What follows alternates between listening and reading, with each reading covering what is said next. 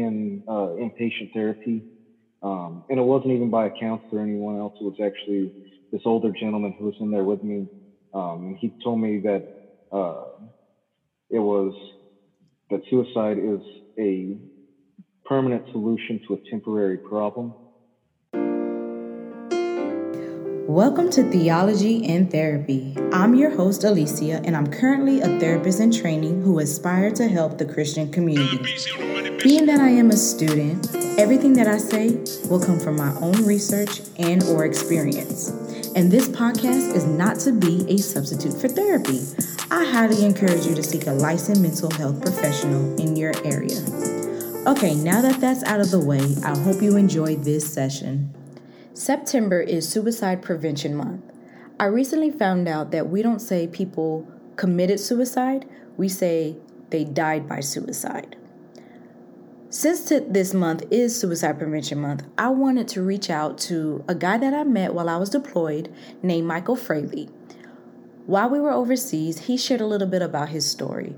And so for this month, I wanted to dig deep into the mindset of a person who may be contemplating dying by suicide, and then also some preventative measures that we as supervisors, co-workers, family, friends can take heed to help somebody who is mentally struggling.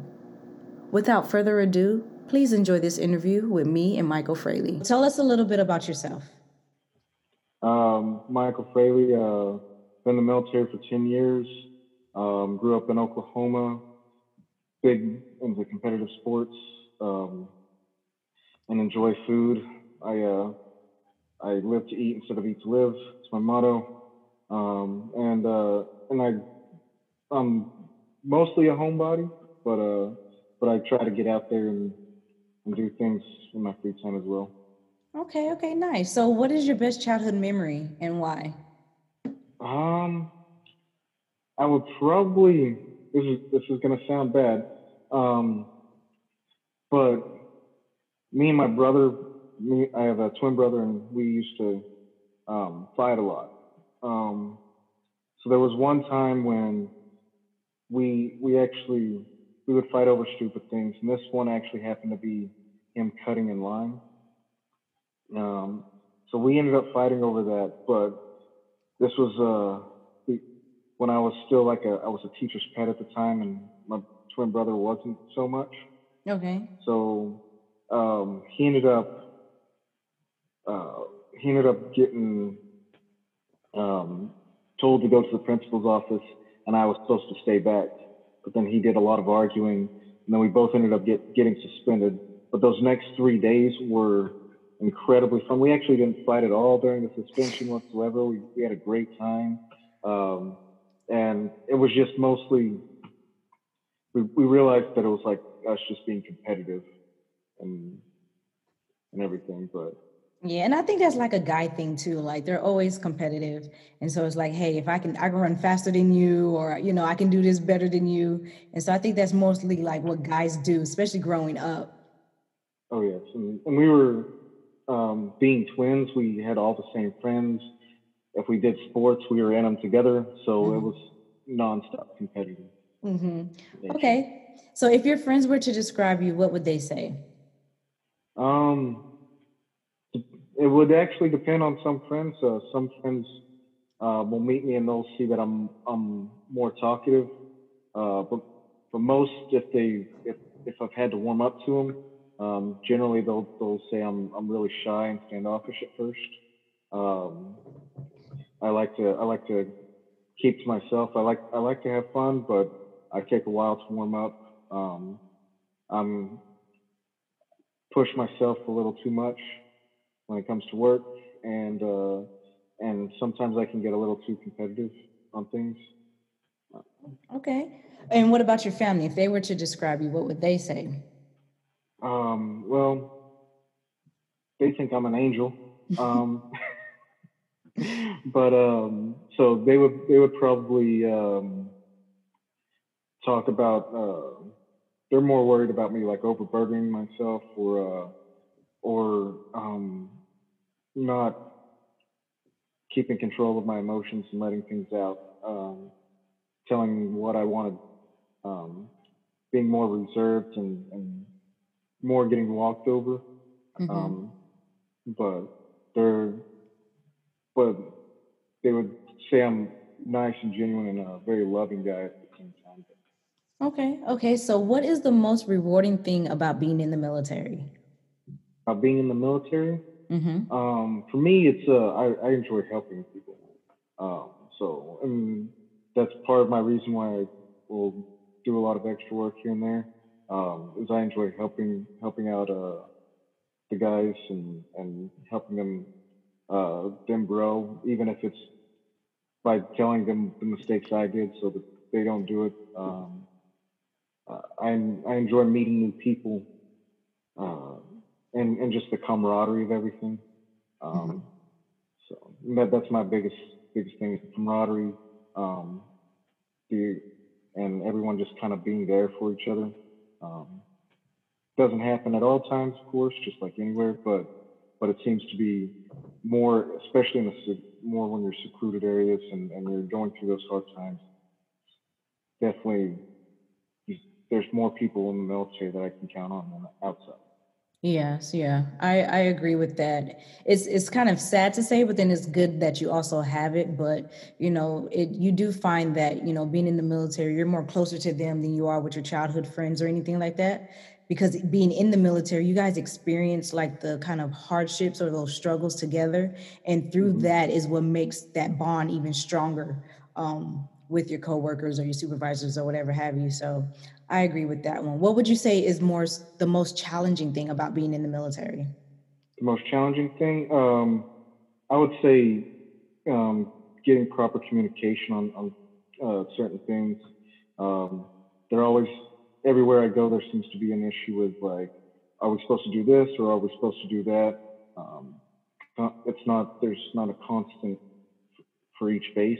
Mm-hmm. So you'll even hear people when you get to your next base, they'll be like, I don't want to hear at my last base that we did this. Um, because everything changes. So it's getting used to those constant changes and the new additional duties or the things outside of your main job that you have to do. Yeah, yeah. Okay, going into as much detail as you feel comfortable with, can you take us to that moment in your life where you felt no one around you understood you? So that would probably be oh, around November time of 2012. We were going through, we were training a lot for exercises. Um, I had there was some issues going on with the family, and I felt I needed to be there. But because there was also these exercises that were going on, so they were like, you can't take leave. We're going to practice for these exercises. The only issue was, like I was saying before, there was some communication issues on when we were going to do these practice exercises. We ended up um, we found out that it was actually going to be the week of Thanksgiving before, um, like right at the like 3 days before that we were going to do the exercise, but we weren't allowed to take leave that whole month. Um, I was wanting to go back, try and handle some of the family issues or do what I could to help. So that got pushed back. Um, I had just totaled my car, so I was having financial issues as well. Um, and then and I was also having relationship troubles, so it was all just piling on. And I thought that even if they can understand one of these things, there's no way they can understand all of it put together.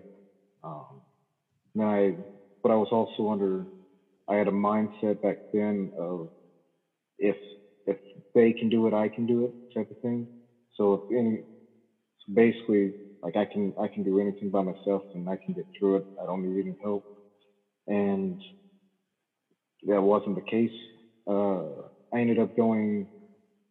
I was trying to go home for Thanksgiving, and because of that, they gave it at the last minute. They told us, "Hey, we're doing this exercise the week before." We got back on Wednesday, the day before Thanksgiving, and so at that time, I didn't have enough time to um, get a plane or drive 13 hours to Florida to be back by the next Monday. And then the same thing happened again for Christmas. We ended up getting done, like finishing up the exercise on like the 22nd, I believe.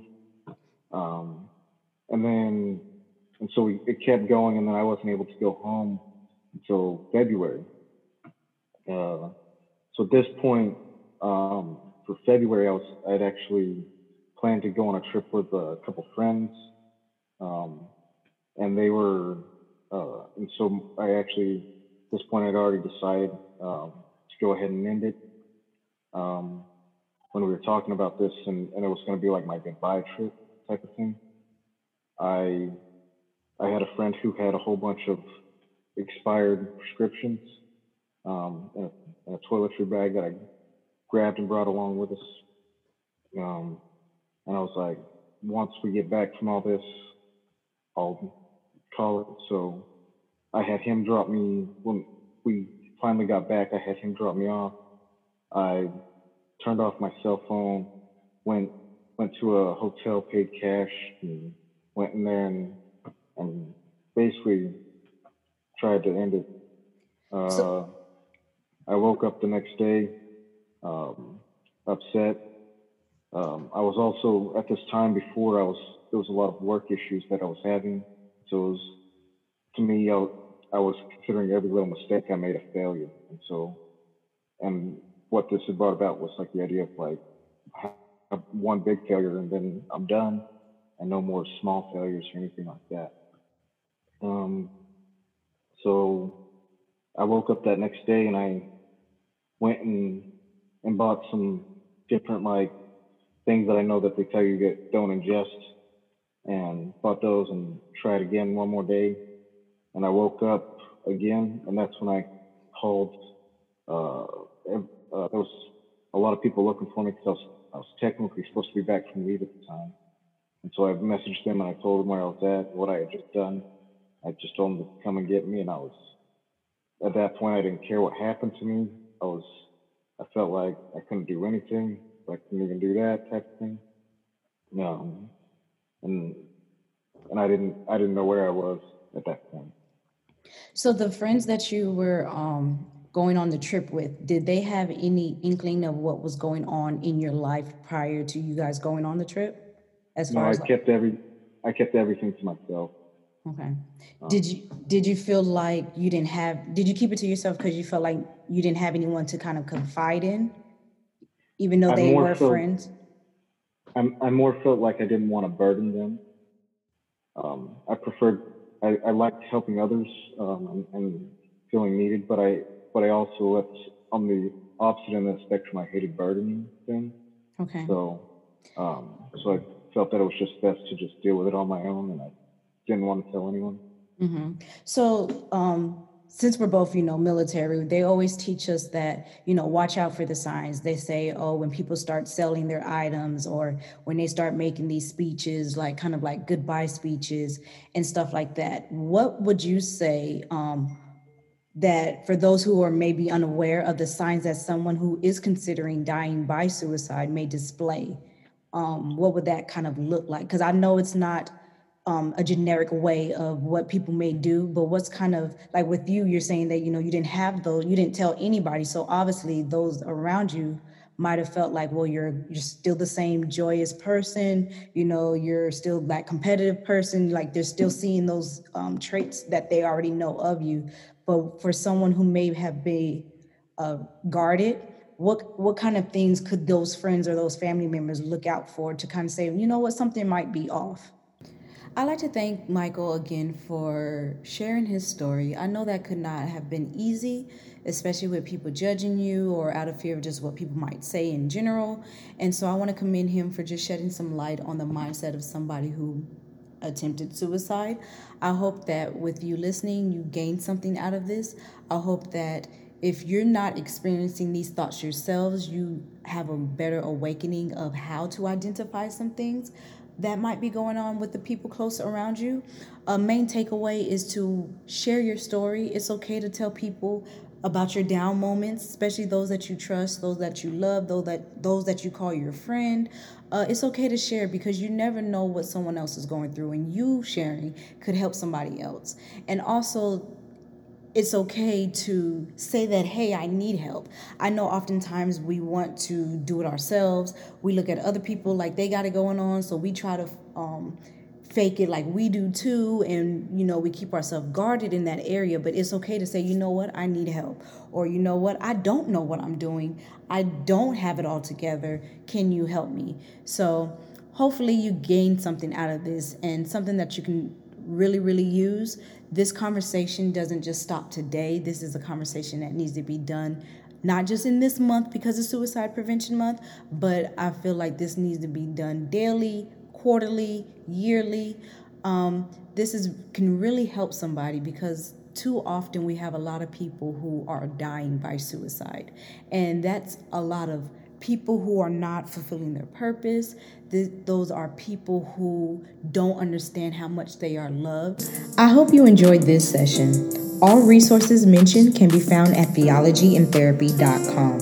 If you would like to be a part of the Spill the Tea portion of our session, please email us at Alicia, ALICIA, at theologyandtherapy.com. If you would like to be anonymous, please state that in the email. You can also follow us on Instagram at Theology and Therapy. Until our next session, have a great week.